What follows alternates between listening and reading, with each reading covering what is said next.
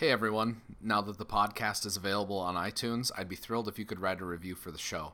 To those of you that have reviewed the show, thank you. I also want to say hi and thank you to the hundreds of listeners across the US, and a longer distance hello to the listeners we've picked up in Europe. Thank you for your support.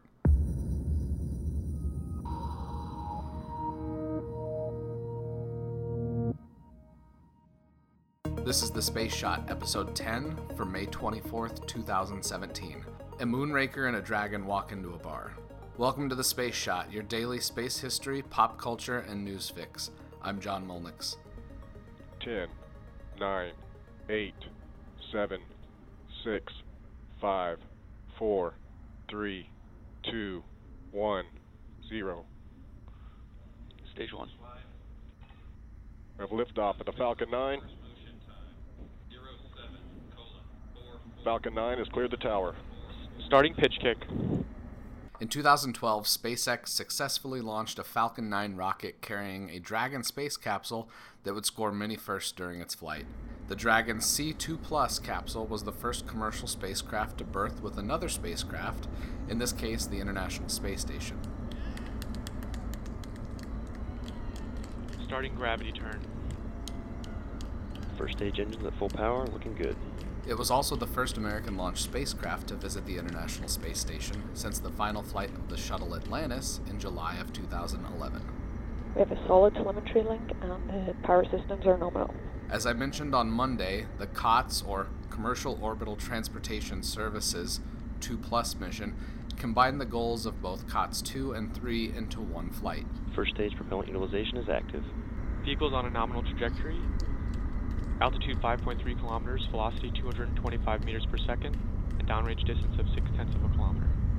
After launching on the 22nd, the Dragon C2 Plus rendezvoused with the ISS on the 25th of May, so it'd be early tomorrow morning. Vehicle is supersonic.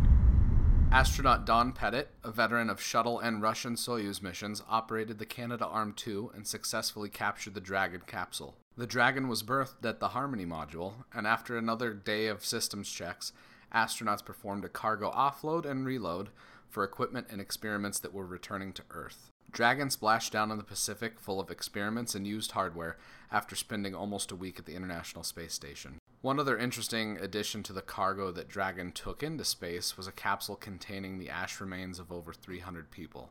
The ashes of James Doohan, the actor who portrayed Scotty in Star Trek, and Mercury astronaut Gordon Cooper had their ashes flown into space on this mission. The capsule that contained the remains re-entered Earth's atmosphere and burned up after spending about a month in space.